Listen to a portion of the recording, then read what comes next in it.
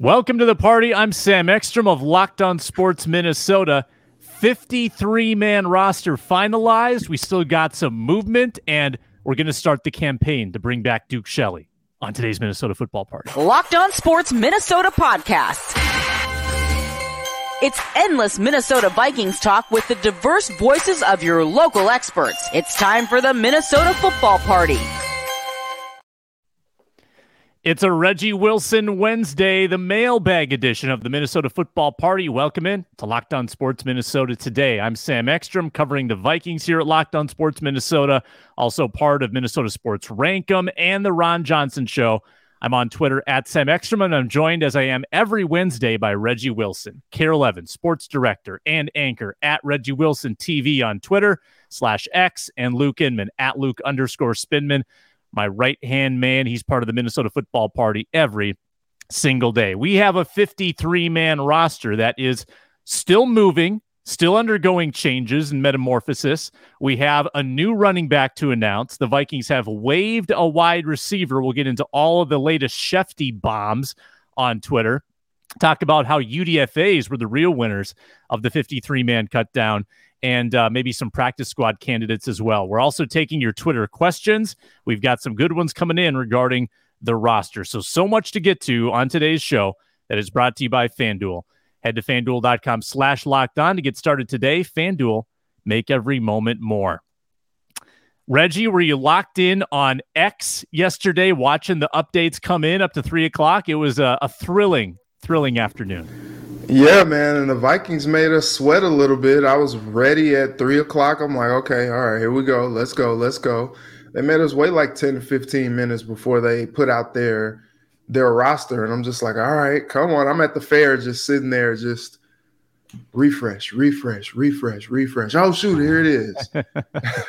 It seems like there's no real rules about this. Like there's certainly a deadline to have the rosters finalized internally, but there's no deadline on getting it out externally. So I got a text from Chad Graff, who now covers the Patriots. He said he was waiting at like 5:30 for their roster. And back in the Spielman-Zimmer days, they would make us wait for hours and hours after the cut down as well. So it varies quite a bit. Vikings got theirs out at about 3:30. Luke Inman, on yesterday's recording, we were getting breaking news starting to trickle in. Couple bombshells, though, came after that. I would say none more dramatic than Najee Thompson being prematurely cut. It was the Miss USA pageant all over again with Steve Harvey. It was the Oscars with Moonlight. It was the wrong information given. He was cut.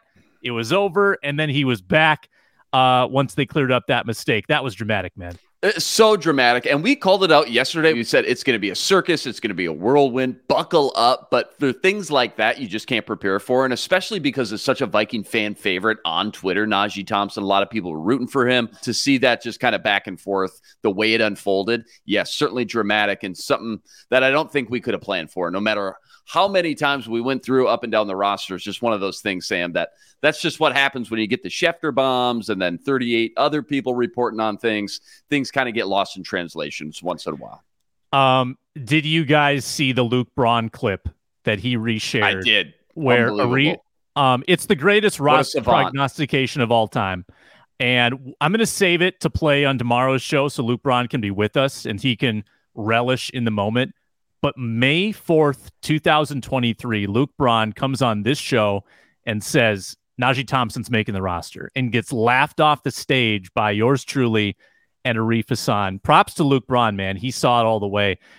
Reggie, could you have imagined Najee Thompson making this roster when you first went out to practice this summer? No, but then practice happened, and he had a good camp, and he had a good preseason, and he justified making this roster. And it's incredible when you kind of think about some of the moves that they made and the things that they've done. You know, they had Jawan Williams kind of running with the ones at a lot of, the early on portions of practices, and then he gets waived, and now you got Najee Thompson making the team. Like it's a pretty incredible thing. And I know we're going to get into, some of these undrafted guys, but yeah, like they are the unsung heroes of the cut day. Yeah, I think too what Luke was so good about was being able to detect the fact that this guy could be a potential special teams ace. So we talk about all the time, if you're going to end up making the roster and being one of those bottom 5, 6, 7, 8 guys, you got to stand out on special teams. He did the digging. He actually had him on his show, Locked on Vikings, I believe, at some point in the summer as well. And just his conversation with him, understanding the mindset Najee Thompson takes to the special teams field, I think really helped him out and kind of opened him up to the fact that, hey, I know it's a long shot. Nobody's heard of this guy yet, but he seems like a perfect candidate to make the team because of special teams. And sure enough, like Reggie said, then he goes out to training camp, balls out on special teams. You see him in the preseason game, and that was worth it in the coach's perspective and eyes that this guy's good enough at special teams. We can figure out the quarterback stuff later throughout the season, but he adds that much value, like a Matthew Slater-esque, for those great New England teams all those years. So yeah, it's been kind of fun to watch this unfold, but especially sweet for Luke Brown for sure. Yeah, no, he's got to pat himself on the back today for sure. Still think they need to add to that room depth-wise. We'll see if that happens today. I did some deeper diving, though, on Thompson's special teams prowess. Played 5 college seasons at Georgia Southern. For reference, if you look at all the college football players that play special teams, there's about 1,500 to 2,000 of them in Division I that play 100 or more special teams reps. And 100 or more, right? This isn't all of them. These are just the guys that play a lot of special teams. Najee Thompson, in the majority of his college seasons, was in the top 5% of PFF grades on special teams. That's the rarefied air that he inhabited. That's his niche. And he found that niche with the Minnesota Vikings as well. We do have some breaking news this morning, just came out within the last half hour. Jalen Reagor has been waived to make room for running back Myles Gaskin. So the first change of the original 53 is a running back in, a wide receiver out. Reggie, your initial thoughts? What's been interesting is I've seen teams get more value for kickers than other position players over the last 24 hours. The news came out yesterday, the Vikings are fielding trade offers for Jalen Reagor. I think it was all smoke. I don't know that there was any real offers on the table for Jalen Reagor because if you'd gotten one, you would have taken it. Exactly, because you could have just waited it out, and you probably would have got him anyway. It's been interesting, all these teams that have been trading for kick. I think we saw 3 or 4 kicker trades yesterday. But the position guys, Jonathan Taylor didn't get moved. And then you think that somebody's going to give you something for Jalen Reagor. I think it's been kind of difficult. They got something for Vidarian Lowe, which was nice, but it's kind of tough when you see it. When you see Ross Blacklock get cut, they made the trade for him last year, and then they made the trade for Jalen Reagor in place of Amir Smith-Marset, who he just got traded from KC to Carolina yesterday as well. And so I think it's a interesting move. I think they were trying to hold on to the very last minute to see if something came through so they can get some type of value, but it obviously just didn't work out with that trade, and they kind of just cut their losses there. He didn't have a terrible preseason, but when you think about all the other guys and the upside that they bring, I think it just kind of made him the odd man out. Maybe this goes back to just how low our bar was set after last year, but I thought he looked vastly improved and more comfortable in the offense. But Reggie's right. At the end of the day, you can't keep everyone. This is why we went this past week through all these roster projections, just trying to figure out where they were going to fit all these pieces to the puzzle, so to speak, on this 53-man roster. And Reggie mentioned it. I know there was rumors about being traded yesterday. I don't think anybody was holding their breath on that one. There's no way anybody was offering them anything more than a conditional 2027 7th rounder or something like that. I think you boil it all down to the fact that Dwayne McBride didn't really work out. That was a bummer. So they had to go sign Myles Gaskin. That soaked up an extra roster spot. Probably even more importantly than that, They just felt like Nick Muse, what they saw from him was just too good to part ways with, and hoped he didn't get sniped on the waivers. They didn't want to risk that. We talked about it a little bit yesterday. There was just no world that they were going to be able to keep 4 tight ends and 6 wide receivers, just given how this roster was constructed. So, yeah, it's a bummer. I think specifically the biggest bummer is that $2.4 million guaranteed on that rookie deal still. That's what I'm surprised about the most personally, just knowing how much work and due diligence Kwesi's put into this cap this offseason, trying to clean all that up. So that's kind of a lot to swallow. Pending, of course, I believe, correct me if I'm wrong here, Sam, but if he does get picked up off waivers, at least part of that contract will get soaked up by his new team. Not all of it, but at least some of it. So, yeah, I think you got down to these last few days here, and I really thought between the money, the guaranteed money, $2.4 million, just him looking so much more comfortable in the offense, I really thought they would lean more Jalen Reagor than Nick Muse, but that didn't end up being the case. Yep, I think it meets. Yeah, go ahead, Sam. Just real quick, this is a very interesting move as well, because you part ways with Jalen Reagor. Okay, now you think about, okay, who's the punt returner? Okay, who's the kick returner? They kept Brandon Powell. He has punt and kick return experience. You got Kane. Whatever this injury is with him, I'm not really sure what's going to happen. Does he end up on the PUP, or is he going to be ready to go for the season? But he's been your primary kick returner as well. Now you're going to have 4 running backs. What's the, how does Ty Chandler fit in after you sign Myles Gaskin? There are a lot of questions now with some of these moves that they've made right now. Yeah. Let's dig into the running back situation, and we'll answer Ant 1 and JJ 18's question, asking for our thoughts on the Gaskin signing. Gaskin, to me, does feel like your number 2. He is very good in the receiving game. Running, like, efficiency stats in the run game aren't great, and you're not going to find anyone that blows you away. They got waived or was just on the market. 3.8 yards per attempt career. Dealt with injuries most of last year, basically a wash of a 2022 for Gaskin. But if you look at his 2020 in particular, one of the most efficient pass-catching running backs in the NFL.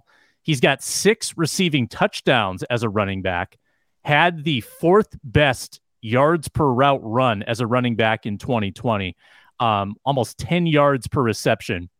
So you like that a lot. You like a back that has prowess in the passing game. And I think that he's going to be your number 2. I just, for whatever reason, they weren't sold on Ty Chandler being that guy. It seemed like even after the good Seattle game, Kevin O'Connell was kind of tempering that. People have been expecting Kene to go to the PUP or go to the IR, some kind of injury-related move. We don't know that. We don't know that that's happening. Maybe it still is, but we don't know that for sure.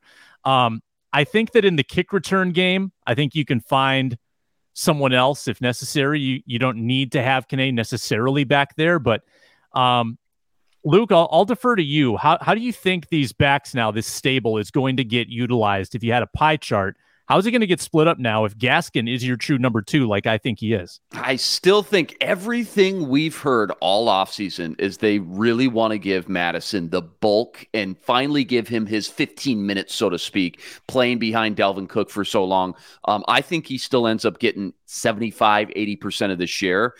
I still have a hard time thinking that they're going to bring in Gaskin and still not give Ty Chandler the first crack at RB2, but I think it's just such a nice safety blanket. Like, I love the fit. I see the vision on this one. You think about the slim pickings out there as far as what your options are in free agency. This dude's a super solid scat back. You mentioned some stats. This dude thrives in the passing game as well. And then the connection too. I mean, he played under Flores for 3 years in Miami. So you got that connection there as far as what you're getting. You got someone in-house that you trust from a player evaluation standpoint that signed off on this guy and giving you the green light. Looked it up. He did lead the Dolphins, by the way, in rushing in back-to-back years. I think it was 2020 and 2021. Then he got shelved last year. New head coach comes in, obviously, with Mike McDaniels. Things always look a little bit different with a new head coach. He's caught over 100 balls in his career. He's only 26 years old, too, so he's got plenty of tread left on the tires. I still think Ty Chandler gets the first crack. That's just what my gut says from everything we've seen.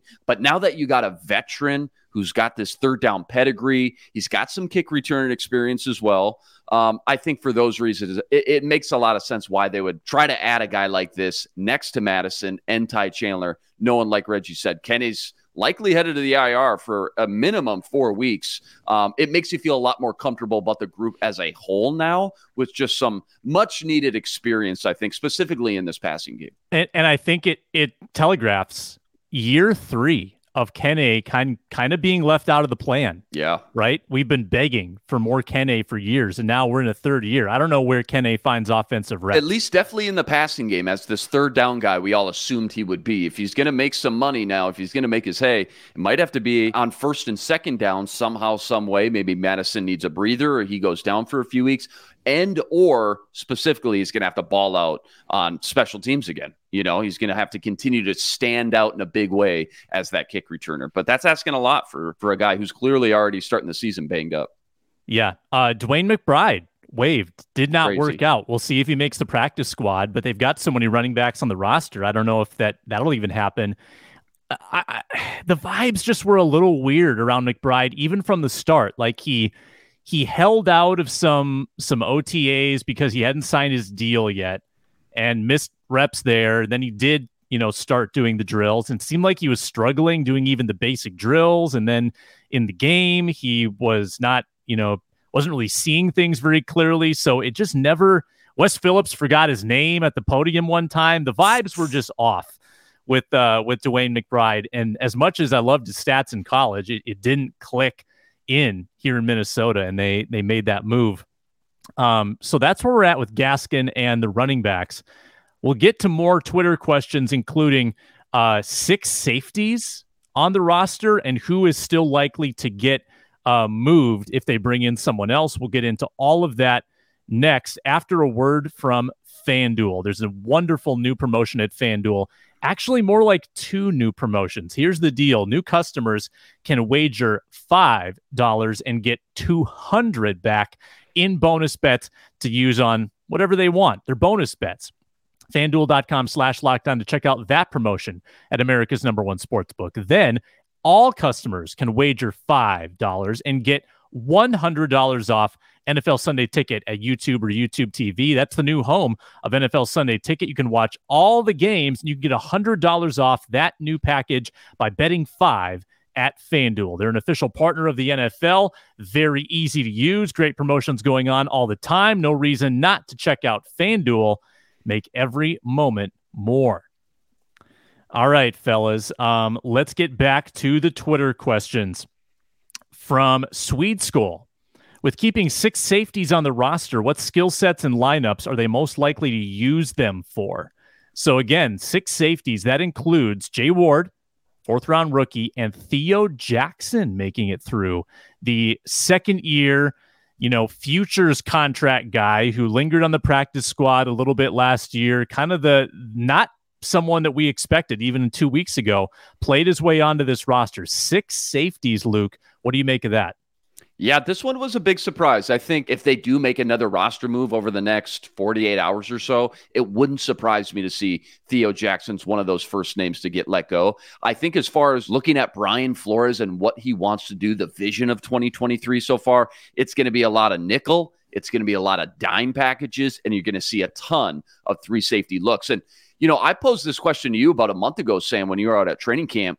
If Josh Metellus, who's carved out this very unique role here as this third safety, kind of a joker package, if you will, he's up at the line of scrimmage one play, he's playing deep center field the next play, he's in the slot covering as a cornerback. If you were to go down, who's the backup? Because that's a very unique role that you need a very specific skill set for. And you mentioned Theo Jackson could be that guy. So it seems like when you think about Brian Flores, his base defense, maybe shifting more from a 3-4 to a actual more of a nickel or a dime look. And then again, a lot of 3 safety packages and looks. And you look at the 6 safeties specifically on this roster now, guys, all of them have versatility. All of them can be viewed as a free safety, a strong safety. Half of them, including guys like Jay Ward, can be looked at as a nickel cornerback. And there's more than just one nickel, too. There's the big nickel where it's more to stop the run, so to speak, on those short yardage situations. So you need guys who can do a little bit of everything. Clearly, though, Brian Flores only keeping 5 defensive linemen and keeping 6 safeties tells you that he's going to be in those nickel and dime looks quite a bit this 2023 season. Reg, your thoughts? Yeah, I thought it was interesting when we saw in the last preseason game Jay Ward coming through and boom, off the edge, and I think that's kind of what we're gonna look forward to seeing. As you said, Luke, keeping 5 defensive linemen and then all those safeties, I think he's kind of showing that, like, hey, if I want to get some pressure, I can get some pressure. And the guys in the defensive backfield are just a little bit faster than those guys up front. And so I think we're going to see some exotic things happen. Some of those guys in the back going to move up front a little bit and just going to disguise some coverages. And you're not going to know where guys are coming from. And that's the chaos of a Brian Flores defense. And so I think, him keeping those 6, I think we always talked about, like, after they kind of made those moves to kind of get younger and to get leaner on the defensive side, letting go of some of the veterans and things like that earlier this year, I think we talked about how, they might be middle of the pack defense, but this is kind of like the blueprint that we are kind of getting shown of how that's going to happen. You got some guys that are going to be coming from everywhere. You got a lot of speed on the field, and I think that is what's going to be the hallmark of this defense this year. Yeah, we saw the dime look on a daily basis out at training camp, and very often that could include 4 safeties. Sometimes it'll be 3 corners, 3 safeties, but it might include Lewis Seen. He might be on the field in some clear pass rush situations or some like 3rd and 10, 3rd and 12 situations, or we'll see that 4th safety out there. But to Luke's point with the versatility, I mean, and Swede Skoll asked about this in the question, they do different stuff. Like Harrison Smith does everything, right? He's floating around, disguising, blitzing. Cam Bynum, he's the deep guy. He's rarely in the box. Josh Metellus, he's only in the box. Then you've got Seen, who is cross-trained to do both of them. Theo Jackson's more of a box guy. Jay Ward seems more like the deep and crash guy. Like they've got them all kind of practicing in these different roles. Some of them are exclusive. Some of them are cross-trained. Incredible versatility in that position group where they kind of are, like in many cases, that is your 3rd cornerback. And that's maybe why they went light on corner, Luke. Only 5 cornerbacks. One of them, Najee Thompson, doesn't even play defense, really. Andrew Booth Jr., very injury prone. So thin at that position, but also you might not need to have a 3rd corner on the field in a lot of packages. No, that's a great point here, Sam. Again, you can almost pull all these corners and safeties into one giant group and let Flores work his magic. Again, it's going to be very chaotic, like Reggie mentioned, but it gives Flores a lot of different options. And remember, we talked about this right when Brian Flores was hired. Flores' defense looks so much different week to week. It's all about what team, what offense you're playing that week. So he's going to dial up different game plans and really try to maximize each guy's skill sets, what they do best, and put those guys in the best positions to succeed. But it's going to look very different week to week, I think. And it just depends on, again, the strengths and weaknesses, for that matter, of the opponent that you're facing. It's going to be interesting, though, Sam. I still have a hard time going to bed at night thinking they're only going to keep these 5 cornerbacks, knowing, like you mentioned, Najee Thompson really doesn't have any experience at cornerback as is, and Andrew Booth Jr. has just been so injury-riddled. It's just too much of a passing league to make me feel comfortable about going into such a long 17-game season, expecting all those guys to hold up. So it's going to be interesting. I still think, like I mentioned, if somebody were to get picked up, like a Duke Shelley for that matter, I think Theo Jackson likely is one of the first guys to get cut. Could happen. Kevin Mellick asking, are there any players you think the Vikings should target? There is a campaign already going on Twitter to bring home Duke. They're not booing. They're duking. Duke Shelley cut from the Raiders. I'm all for it. I loved Duke Shelley. I love Duke Shelley, present tense.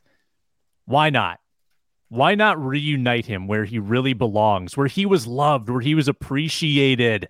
He's sticky in coverage. He's the Duke. I love the Duke. Reggie, why not bring back the Duke? I'm for it. And he seems like the type of guy that has the type of style that would fit in a Brian Flores defense. He could take some chances. He can rush off the edge. He's a sticky, as you said, corner who could play some good man and really kind of take some chances. Sometimes maybe a boom or bust type of a cornerback. But he came in a pinch when they really needed somebody last year, and he played well. And it was very surprising, really, to see that he didn't stick in Vegas with the Raiders. I'm like, okay, what else do you need to see from the guy? And so I was very surprised by that. But, yeah, why not bring him back? I think especially when you talk about not keeping more than 5 corners on this roster already, like I think that could be something that could really help this Vikings defense and add some depth.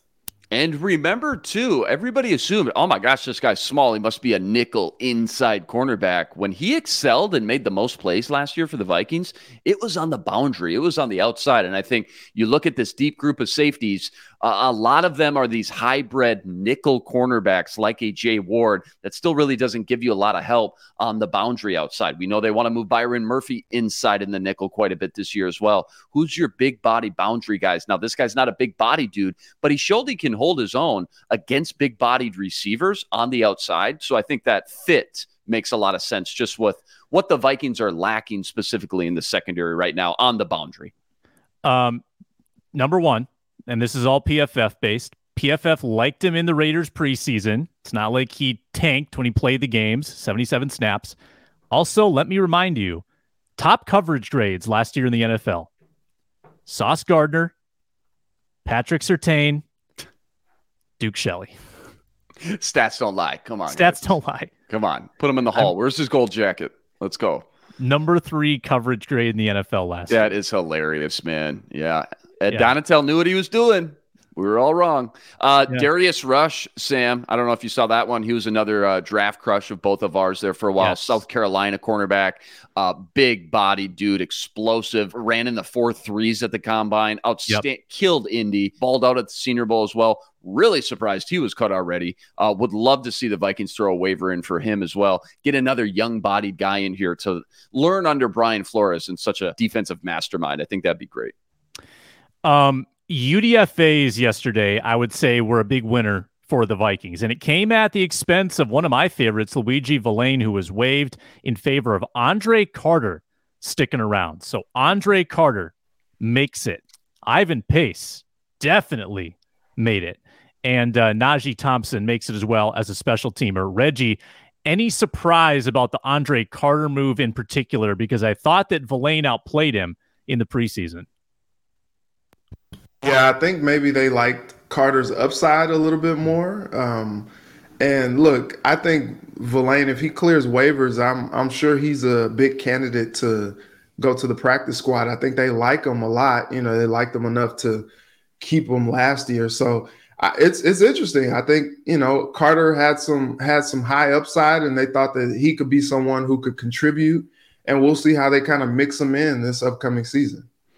Yeah, I think when they shelled out that crazy unheard signing bonus for a UDFA, it may have already decided his fate no matter what he did, because like Reggie said, it wasn't so much about these first 3, 4, 5 months. Does he look the part of a rosterable player? It's about the upside. It's about the traits that you can't coach, right? 6'6", super long, lanky, just needs to fill up that frame a little bit, has to add some bulk, some strength, things like that. But you give him the time to develop.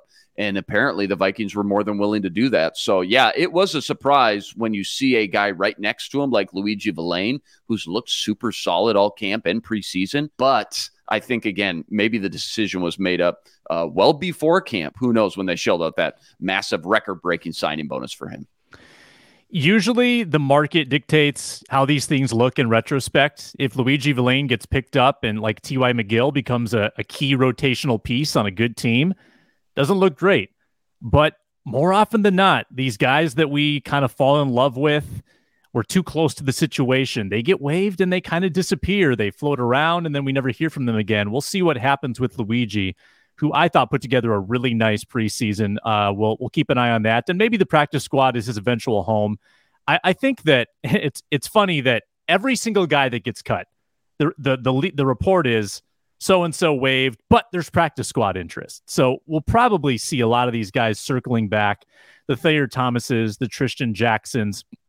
And we did get a question too from, I think it was Jay Thomas, wondering who else is on the bubble for the Vikings, who's vulnerable. Luke, you speculated that Theo Jackson, you think, is vulnerable. Anybody else that you think could be kind of on the outs if they bring in help elsewhere?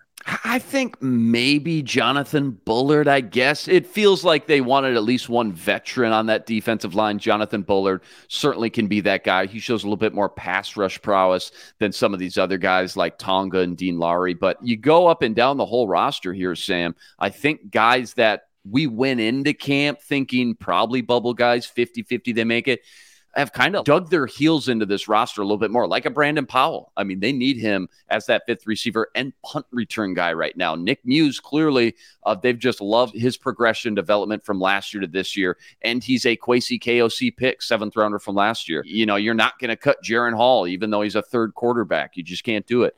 Andre Carter, clearly they've dug their heels in with him as well. So outside of Theo Jackson, man, it's kind of tough. Again, if they were willing to keep Najee Thompson because they love him so much on special teams, I highly doubt that they're willing to cut him for somebody else who's out on the waiver right now. But Jonathan Bullard, I guess if I had to pick one, but it feels like slim pickings right now when you look up and down the roster.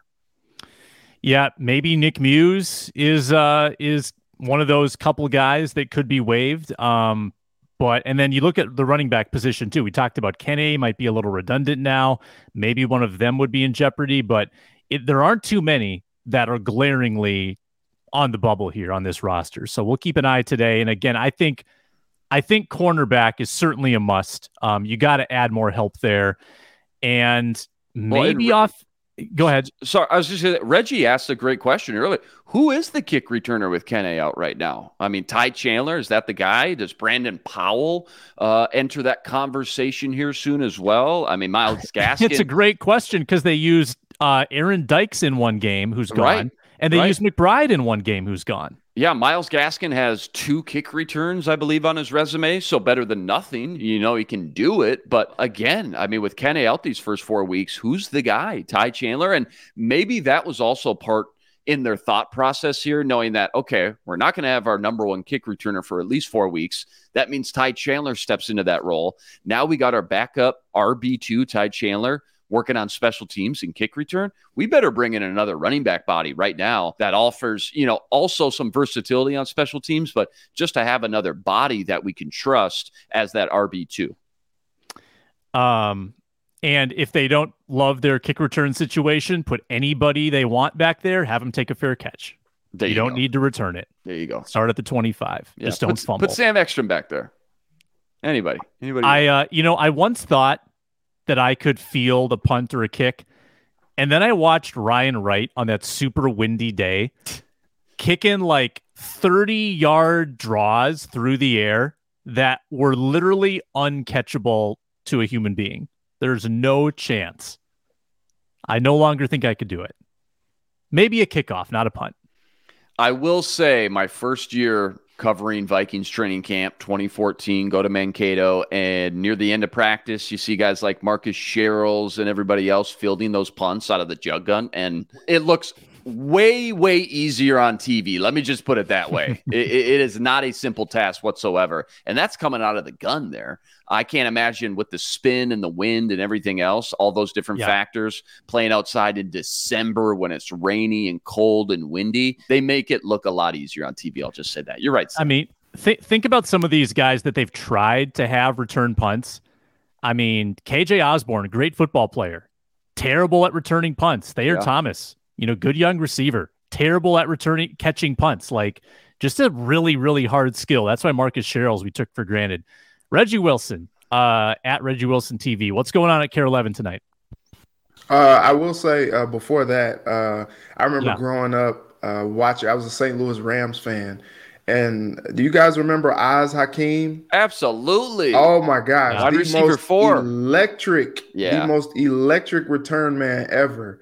But man, that dude could fumble a punt. Oh my goodness. He could fumble a punt, and he cost the Rams a couple games, a couple important games too, doing that. And we would just be so upset because when he did field the punt, you were like, oh man, he could go all the way with this one. But then if he didn't, you're like, oh shoot, like this dude, we hate this dude. Like, it's a love-hate relationship. Yeah, but it was interesting. But yeah, it's just as you kind of cover these games, you kind of see like just how hard it is to do things like that, and why some of the people who you think would just be natural like guys to do it. You know, I know we were kind of seeing people crack on Amir Smith-Marset doing it, and they felt like they needed to upgrade a Jalen Reagor last year because of that. And you're like, well, it's a lot harder than it looks. So, and then they bring in Reagor, and Reagor wasn't even that great at it. He was fine. Yeah, he wasn't that great. That's a tough job, man. Tough but spot. I mean, as far as fielding punts, I think, you know, we've seen it happen at the bank before, but Brandon Powell seems like the most likely option back there because he has done it. And he has done it at a high level with touchdowns in his back pocket, doing that. One particularly at the bank to put the Vikings away right at Christmas. So yeah. And one other point on this: do you remember when the Vikings just put out Randy Moss to return punts? Oh, and Chiefs game. It's like, oh, let's put out Randy Moss because we need a big play. He returns it for a touchdown. Yeah. in that Chiefs game. In what, 99, Monday night 2000? football, I want to say. Sunday night or Monday night prime time. Remember listening on the radio and listening to PA, and I'm like, oh, Randy Moss is back there? Unbelievable. Hands, yeah, man. It's crazy. It also reminds me of at Soldier Field, Adrian Peterson's rookie year, 2007. Yeah. Needed it. Even though he already gave you 3 touchdowns, still, you needed it at the end. You put him back there at kick return, takes it all the way up to the Bears' 40-yard line, 60 yards. Unbelievable. Yeah. Sets up Ryan Longwell's game-winning field goal. AP literally single-handedly won the Vikings that game. That was awesome. All right, back to what you actually asked me about, though. Care 11. Yeah, we're at the fair today again through the 6 o'clock news. Ben Johnson, Gophers head basketball coach, making his way to the fair today. So we'll be catching up with him a little bit.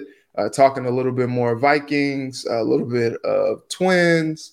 Ant had a game-high 22 points for Team USA in their absolute blowout win of Jordan today, so we'll talk about that as well. Just a lot of stuff going on. Loons in action tonight as well. It's a lot going on. Favorite thing you've eaten at the fair so far, Reg? Number one. You know what? I picked the wrong time to start cutting back on things. You didn't go on because after my birthday trip, I was like, okay, I gotta do something. Let's see, what have I had since? Funny enough, the only thing that I've really had since I've been out there is a gyro.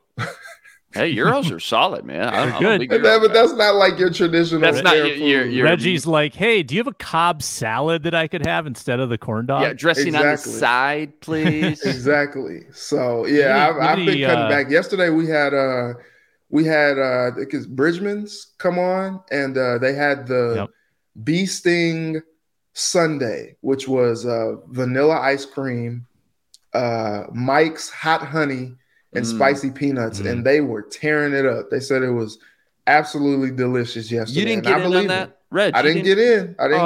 Man. No, the discipline of this man. Wow, the discipline. Bless your heart. Unbelievable. Lobster fries. That was my go-to when we went. Lobster fries. Unbelievable. Really good. That was my number one. Sam, you haven't been out there yet? Getting my fare fix tonight. I'll report back on how that goes. Love it. Looking forward to it. Luke Inman at Luke_Spinman, Reggie Wilson, Care 11 at Reggie Wilson TV, and I'm Sam Ekstrom. Arif Hassan and Luke Braun join tomorrow. We should have a Ron Johnson appearance as well. I'm sure he'll be excited to talk a little Gophers on the Minnesota Football Party. Until then, have a wonderful, wonderful Wednesday. Be blessed. Spread love.